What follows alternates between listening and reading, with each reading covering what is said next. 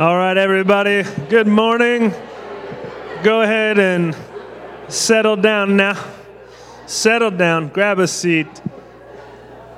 So good to see you all here. We are going with the hardwired mic here because of some technical difficulties. So I feel very punk rock right now, ready to go. Glad you're here. Just want to say welcome. My name's Matt, and I'm one of the pastors here. If I haven't had a chance to meet you, just want to say I'm glad you're here, especially if you're new. I know it's not always easy to go somewhere new or that you're unfamiliar with, especially at church sometimes. And so glad you have joined us this morning. As we get started, I want to pray together as we prepare to jump into God's Word. So would you pray with me? God, we love you, and we are so grateful to be here this morning, gathered as a church family to sing to you and to pray to you, and Lord, to open up your word together. God, we thank you for how good you are and your faithfulness to us. And God, we pray that you would guide our time now as we open your word, as we try to understand what it says and apply it to our lives. God, would you encourage us and strengthen us and be with us for this task. We love you and thank you. It's in your name we pray. Amen. And all right, well, hey, I want to invite you to open up your Bible to Acts chapter 1. Acts 1, verse 6 is where we're going to be starting this morning. We're wrapping up our month-long study we've called Go Month, where we're looking at our fourth core commitment as a church, which is to go and engage the needs of the world with the gospel. It's a reminder that we exist not just for ourselves here in this building, but we exist to be a blessing to the world, both locally and globally. So we got one more week of talking about that specifically, and then next week we're starting a new study in the book of 1 Peter. So I'm really excited to jump into that book. We're just going to go from start to finish in 1 Peter. It's going to take a few months. I'm really looking forward to studying it with you. So if you have time between now and next week, give 1 Peter a read. Not right now, because we're in Acts. But when you go home sometime this week, read the book of 1 Peter just to kind of get familiar with it, and we're going to see what God has to say to us through it. But today, we're wrapping up Go Month, and as I was preparing for this morning, I came across a recent research study done by the Barna Group that found that 47% of Christians who are millennials, that's ages 20 to 34, 47% of Christian millennials think that it is wrong to evangelize. They said it's wrong to share their faith with someone of another faith in hopes that the other person becomes a Christian. 47%, nearly half of millennials said it's wrong to evangelize. Now, before you just get on us young people about that, the same study found that 1 out of 3 Christians ages 35 to 53 also said that it's wrong to share your faith with someone in hopes that they too would become a Christian. So 1 out of 3 Christians ages 35 to 53. Now, I thought those numbers were kind of striking. They were pretty high. And even if you hear that and you're like, it's just one study, it's just one set of research, one small group of people who were asked, how much does it really tell us? I don't know for sure, but it tells us something. It tells us that an increasing number of people are uncomfortable with the idea of sharing their faith and spreading the gospel. Because even with those numbers, we could probably add a large number of people who wouldn't outright say that evangelism is wrong, but there's still this internal tension that comes with it. Or maybe it still feels wrong or out of place or out of line with the current values of our culture, right? Culture says, do what makes you happy. Don't let anyone tell you otherwise. And so believe what you want to believe, but more or less keep it to yourself. And so follow Jesus. That's cool, but just, again, do it on your own. Don't tell me about it. Right? That's kind of where our culture is at. And so we've been considering all month long the idea to go and engage the needs of the world with the gospel. And we talked about our ministry in Togo. Africa and sponsoring children there through Compassion International, and just want to celebrate and shout out to you all that we sponsored. I think it's 73, 74 now, 75 kids have been sponsored from that village by people in this church, which is amazing. It was so cool to see how you all responded, how God was at work here. I mean, that was way above the goal that we set. So 75 children and their families' lives have now been changed because of your generosity. It's incredible. But here's the deal. Most people hear that, and they'll hear about our work in Togo and Compassion's ministry, and they're like, that sounds good, right? Like, even if you're not a Christian, you'd say, hey, that sounds like good stuff, helping people get out of poverty, feeding kids, providing education, healthcare, support, mentoring, job skills. That's good stuff. You don't have to be a Christian to say, hey, that's positive. Or if you were to say, hey, part of our call as Christians is to go and engage the needs of the world with the gospel through sacrificial love, through generosity, loving our neighbors, going above and beyond to help people. Again, you don't have to be a Christian to hear that and say, yeah, that's a good thing. That's a good ethic to live by. I can support that. But when we start to talk about making disciples and evangelism and sharing the gospel, that's where it starts to get a little uncomfortable for some of us. We say, I'm not so sure I'm okay with that, or that feels wrong, like the study showed us. And so, today we're going to talk about from Acts chapter 1, is that really part of what we're supposed to do as believers? And if so, how should we go about it? So, Acts chapter 1, verse 8, let's read the text together. I'll read it out loud for us. Acts 1, starting in verse 6. It says, Then they gathered around him and asked him, Lord, are you at this time going to restore the kingdom to Israel? And he said to them, It's not for you to know the times or dates the Father has set by his own authority. This is Jesus speaking. But you will receive power when the Holy Spirit comes on you, and you will be my witnesses in Jerusalem and in all Judea and Samaria and to the ends of the earth. So let's start with a bit of context for what we just read here in Acts chapter 1. It's picking up after Jesus' death, his resurrection, and before he ascends to the Father again. He has some time with his disciples, and he's kind of coaching them. And you see the question that they have for him in verse 6. You notice what they ask? They say, Lord, are you at this time going to restore the kingdom to Israel? And so they're saying, Jesus, is this the time? Is now the time that you're going to set up the kingdom and get rid of the bad guys and establish your rule and reign throughout all the earth for your glory and the good of all people, bringing peace and justice so we can live happily ever after? I mean, this is the spiritual Jewish equivalent of, are we there yet? Jesus, are we there yet? Have we gotten to the end of the story? Can we just get on to eternity here? Because remember, the people of Israel were waiting for a Messiah, a Savior, a King to come and rule and establish the kingdom of God and deal with the bad guys and the evil and injustice in the world and establish God's reign of peace and hope and joy for all people. And so now Jesus, he died, but he came back to life. God brought him back from the dead. And so now they're saying, Jesus is the guy. He's the Messiah. He's been vindicated through his resurrection. He is the king that we are to follow. So let's do this thing. Let's wrap this deal up. Here we go, on to eternity. But that's not what Jesus says is going to happen, right? Look at verse 7. He says to them, It's not for you to know the times or dates the Father has set by his own authority. Essentially, don't worry about that, guys. You're asking the wrong question. The exact timing, the dates the Father has set for the end of history, don't worry about that. So no, disciples, no, it's not time to wrap things up just yet. In fact, I have a job for you. I have a mission for you. He says in verse 8, You will receive power when the Holy Spirit comes on you, and you will be my witnesses in Jerusalem and in all Judea and Samaria and to the ends of the earth.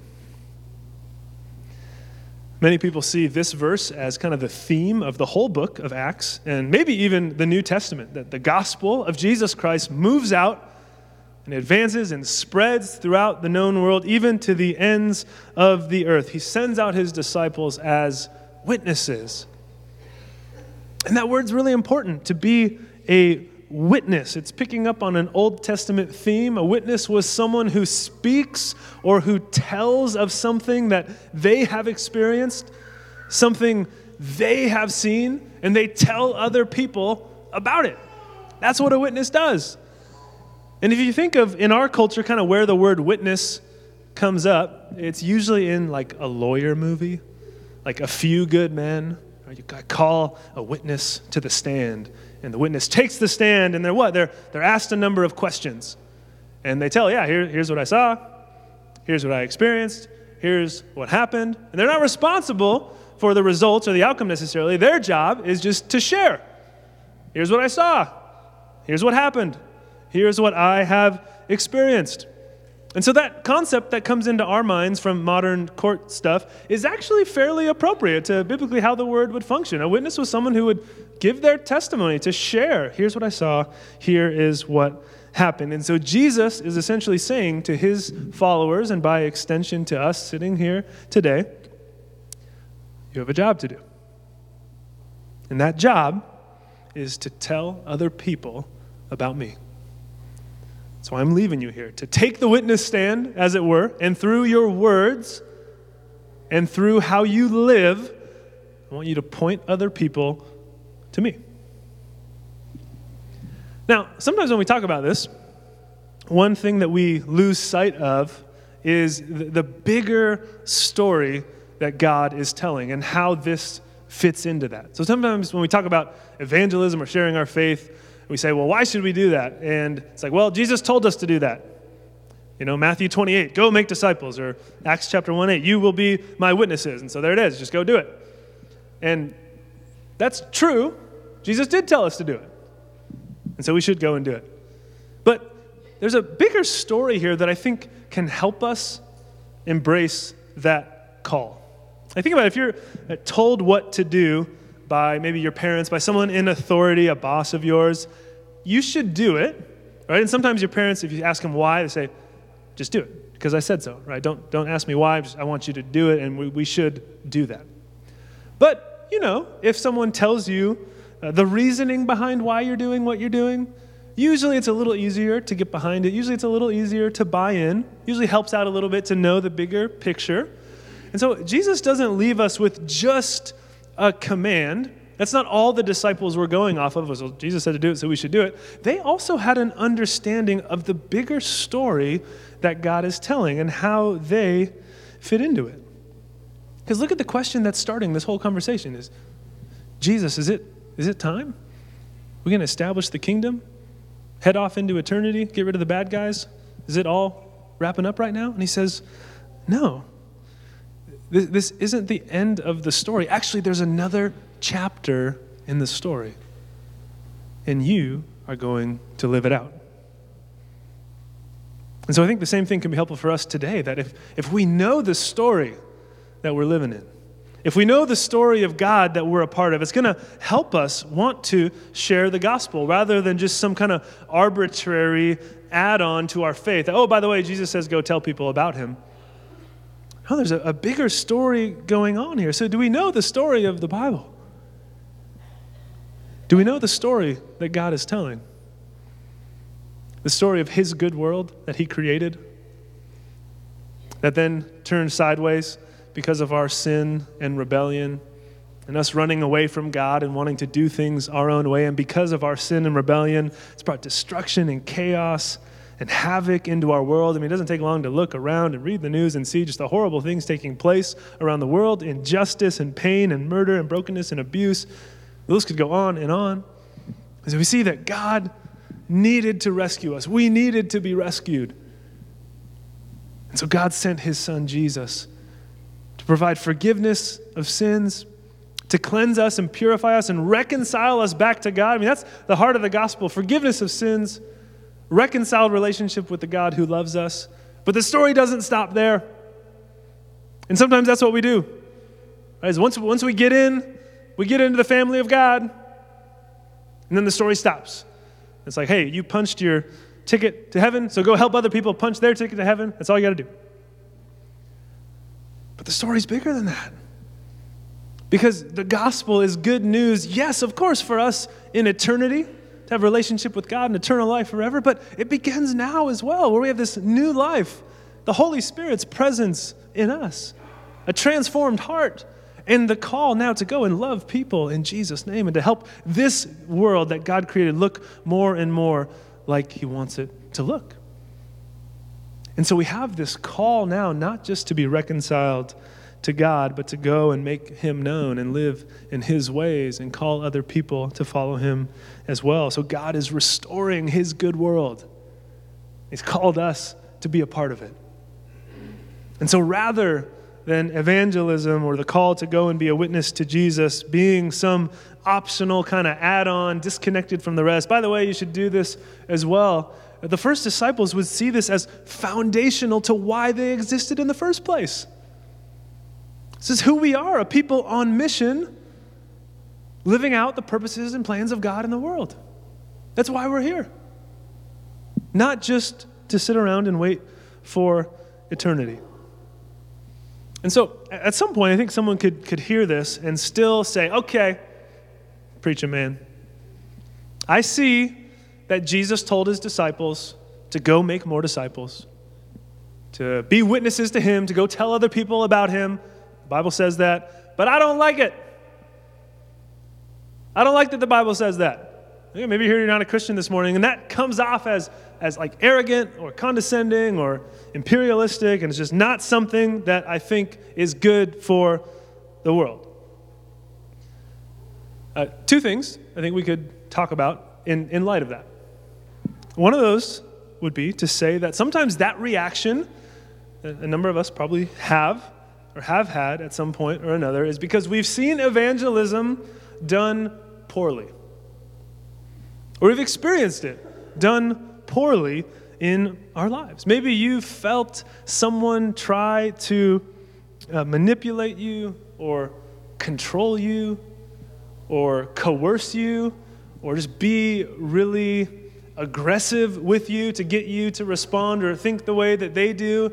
And that doesn't sit right with you, right? You hear evangelism, you think of like a greasy used car salesman. There's this interaction, and you're like, I just don't want any part of that. And like after I talk with them, I have to go take a shower. It's just everything's wrong with it. It's high pressure. They're just trying to win an argument. They're aggressive. They're rude or harsh with me. And so you're like, I don't want to be a part of that. People shouldn't be doing that. I had one of these experiences this week, actually.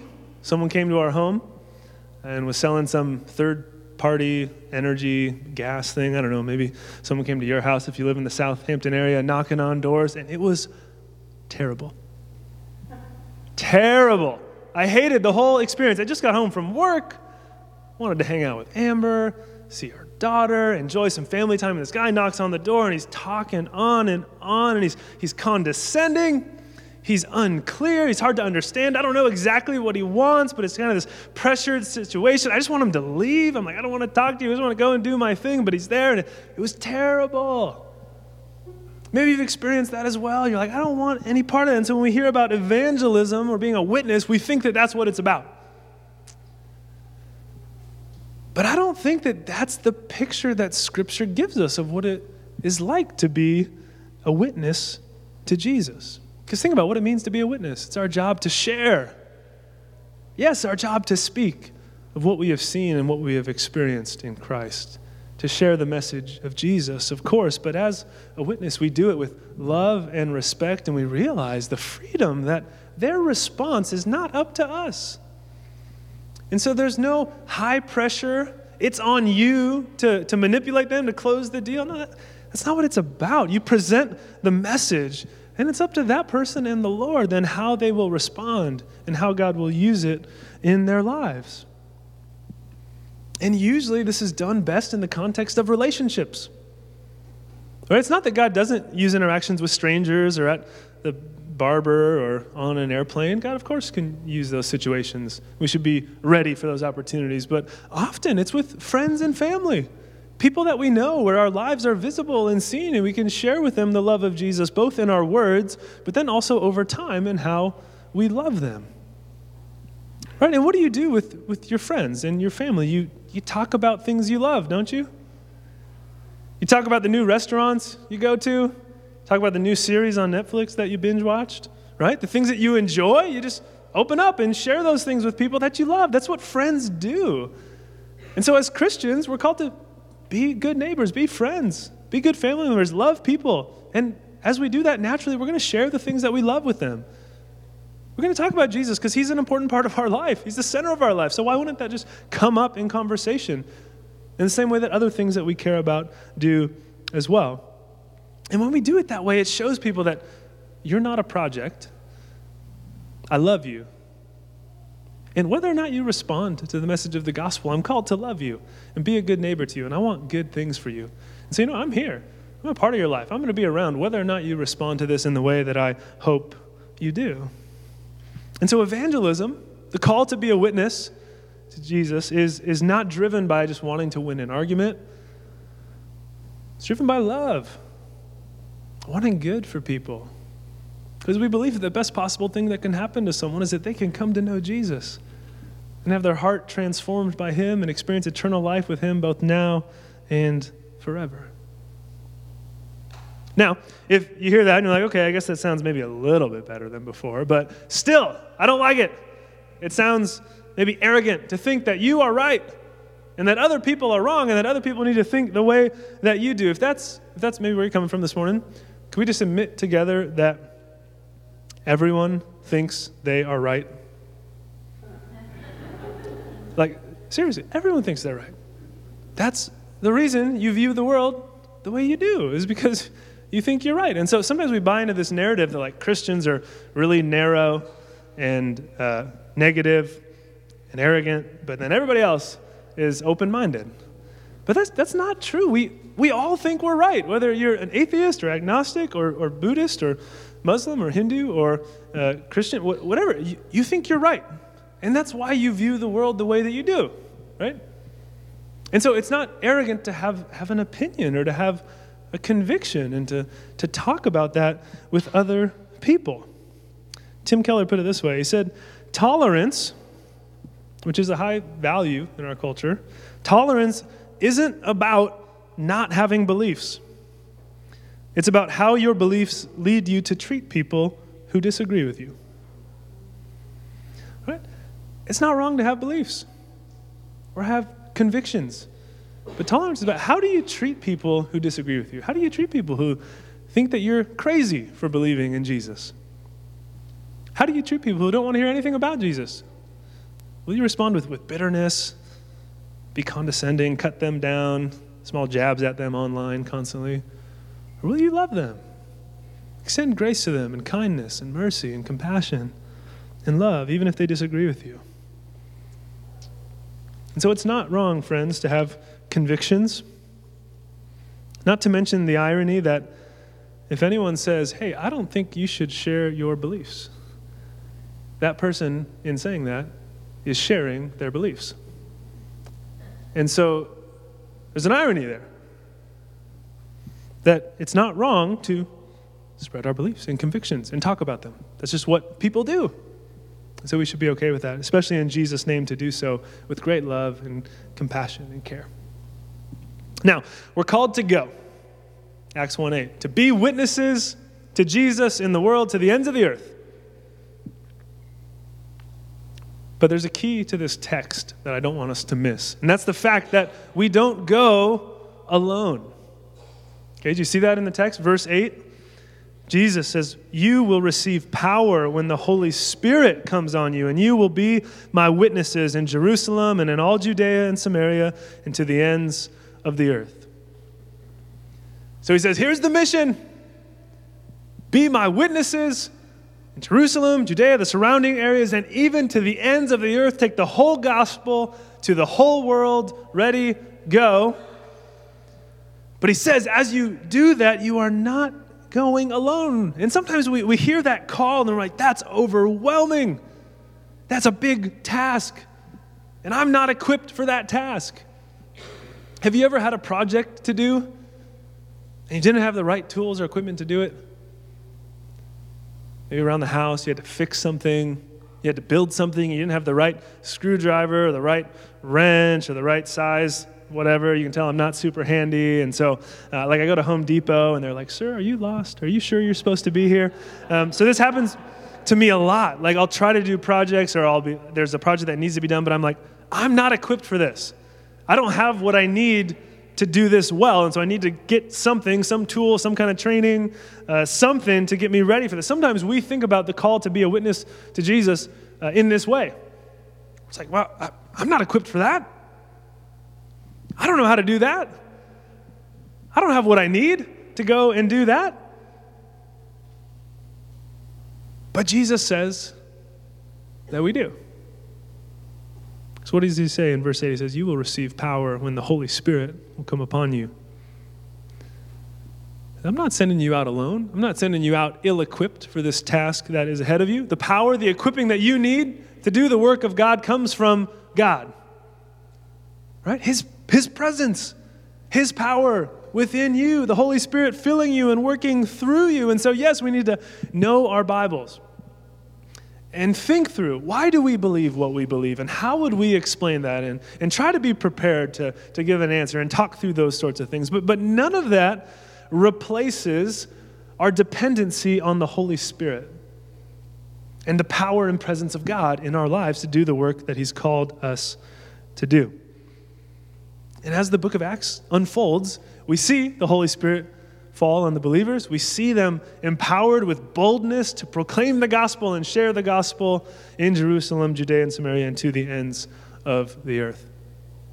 Now, sometimes we hear this, and we're not always very familiar with the person of the Holy Spirit. Right? We could talk about God the Father and sing about. We could talk about Jesus and his work on the cross. But the Holy Spirit, that gets a little mysterious or a little uncomfortable, kind of like less known person of the Trinity for us. And so I want to talk a little bit about a right understanding of the Holy Spirit. First, we see that the Holy Spirit in Scripture is not presented as a force. This isn't like Star Wars. This isn't like an impersonal energy that you're supposed to harness and somehow funnel into your life. The Holy Spirit is a person, a he, not an it. Okay, the third person of the Trinity, where we worship one God who exists eternally as Father, Son, and Holy Spirit. They're distinct persons. The Holy Spirit is not Jesus the Son. The Holy Spirit is not God the Father. And yet we worship one true God, Father, Son, and Holy Spirit, perfectly unified as one God. If we look to the New Testament, we see Jesus explaining to his disciples the role of the Holy Spirit in the book of John especially. He says, we're going to send a helper to you. It's like, I've been with you guys for a little while. I know after I leave, you're going to need some help. So we're sending the Holy Spirit to be with you. He will dwell within you, Jesus says. He will lead you into truth. He will convict you of sin and convict the world of sin. And actually in John 16, verse 7, he says this kind of mind-blowing claim. He says, it's actually better for you if I go away and send the Holy Spirit. He says, it's better for you if I leave and send the Holy Spirit. Now, I think if most of us had to choose between Jesus beside us and the Holy Spirit inside of us, we would pick Jesus. Someone says, Jesus in flesh and blood, like right here standing next to me, like there's nowhere we wouldn't go. Like, Jesus, you're right here, let's go do this. But Jesus is saying, actually, it's better if I go away and the Holy Spirit comes and dwells within you. That's better for you, for the people of God, for the world. That's crazy. That's not something that we're used to seeing. And it's also important that we don't misunderstand that the Holy Spirit is a gift that all believers in Jesus experience and enjoy and have in their lives. Sometimes what we do with the Holy Spirit is we create kind of a two-tier Christianity, where there's like the basic Christians, and then there's like the super-powered Christians, like the next level Christians. If you're really holy and obedient and spiritual enough, then you're going to reach that level, and then you're the one who has the Holy Spirit. We think about it like not Star Wars. I said that earlier. No, we think about it like Starbucks. Anyone remember when the Starbucks reward system was two-tiered? Anybody? It was like a green level rewards, and then if you were addicted to caffeine enough, you reached gold level, and you were a gold card member. And I know what you're thinking, and the answer is yes, I was a gold card member. But sometimes we think that's the Holy Spirit. That's how God works. Like you're a basic, green level Christian, but then if you spiritual enough, if you do enough, holy enough, then you receive the Holy Spirit, and you're like this higher class Christian. But that's not the way the Bible presents it. All believers have the power and presence of the Holy Spirit in their lives. Ephesians chapter 1 says, in him you also, when you heard the word of truth, the gospel of your salvation, and believed in him, in Jesus, you were sealed with the promised Holy Spirit. So you, church, when did you receive the Holy Spirit? It said, when you heard the gospel and believed. That's when you were sealed with the Spirit. That's when the Holy Spirit became part of your life. So it's not some later blessing. It's not something only super Christians enjoy. It's for all who have trusted in Jesus Christ as Lord and Savior. The Holy Spirit is present. And Starbucks actually changed their reward system. And now there's only one level. There's just a gold level. They wanted to be more biblical. And so we're going to do it this way. It's true. No, that's not why they did it. But they did do it that way now. And it is more in line. There you go. So a lot more could be said about the Holy Spirit. Trust me, we could do a whole sermon series on the Holy Spirit, how he works, his presence in your life, what that means. We don't have time to cover all of that here. I just wanted to point out simply from Acts 1:8 that God's Spirit, his power, his presence is in you as a believer to empower you to boldly share the gospel and to be a witness of Jesus Christ in the world, living out this mission that he has given his church. And see, this is so important to realize because I talk with a number of people as a pastor who want to share their faith, who want to talk to people and do it the right way, talking to people about Jesus.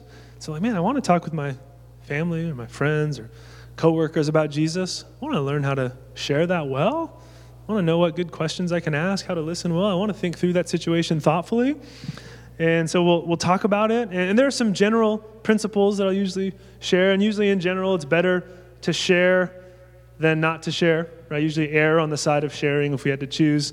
But often what I'll tell people is that I don't know exactly how you need to respond in each situation. Right? Because you're going to find yourselves in all kinds of situations with all kinds of people coming from all kinds of different backgrounds, one-on-one or groups, family gatherings, at work, different settings. There's not like a script that applies to every situation. And so what I usually say is you need to listen to the Holy Spirit and trust that God is with you. God's given you power to be his witness out in the world, and so trust that God's with you in that situation. And you need to learn to listen to his voice. Say, all right, Lord, this is getting crazy. What do I say? What do I not say? Lord, listen for that prompting. Is it time to open my mouth? Is it time to listen with patience? Let that go. Let that go. We'll circle back to that later. Let's just, don't. You need to learn to listen to do that. And I feel like I'm constantly in the process of learning to hear God's voice in that way. God, what do you want me to say? God, what do you want me to ask? So I think we all need to start to kind of hone our listening, our discernment of God's voice in those moments. So usually my counsel to people is not follow some prescribed script, but in the moment, trust the Holy Spirit and how he wants to use you and speak through you and let God direct you. It's not always easy.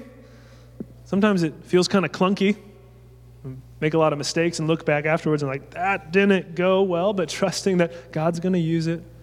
God's going to teach us, use us, grow us for that task.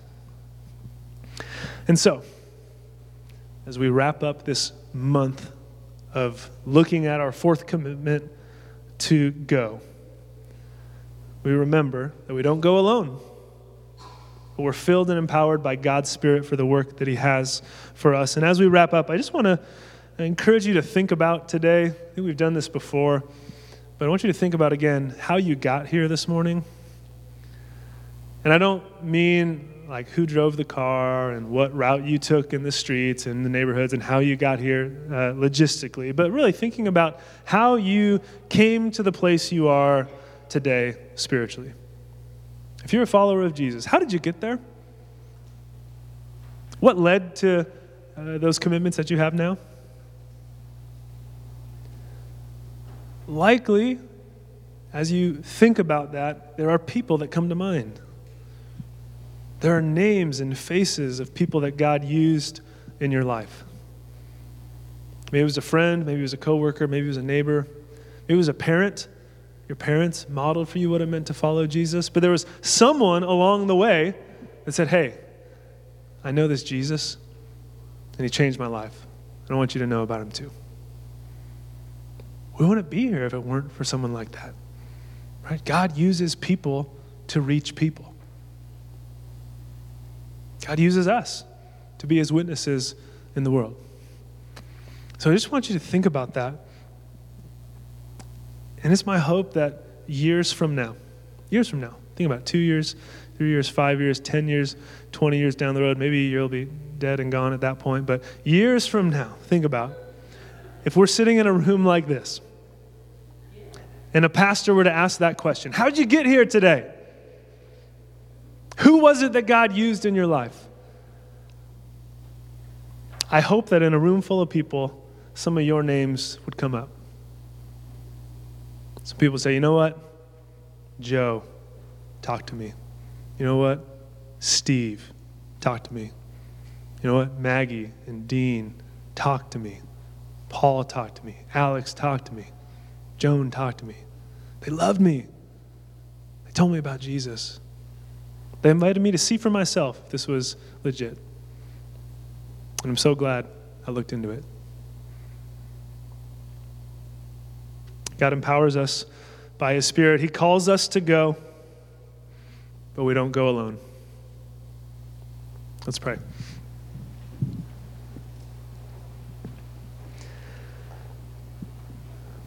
Well, God, we love you and we thank you for your word. Again, it challenges us, it convicts us, it encourages us, it comforts us. And so, Lord, we've seen from your word that you do call us to be your witnesses in the world, to the ends of the earth, that people might see you and know you, that we are to be tools in your hands. Lord, I pray that you would give us great boldness and power by your Spirit to share about you, even if it's scary, even if it's uncomfortable to obey you in those places. Lord, I pray also you would give us a spirit of humility, kindness, gentleness, grace, and patience with people. That even if people don't agree with us or don't want anything to do with you, that they'll say, you know what? Those Christians, they love me. They want good for me. They're loving me, even if they don't agree. So Lord, help us to be those kind of people. Jesus, help us to be like you in this world. Pray that you'd be glorified through us and use us to go into our world and engage the needs of the world with the gospel. It's in Jesus' name we pray. Amen.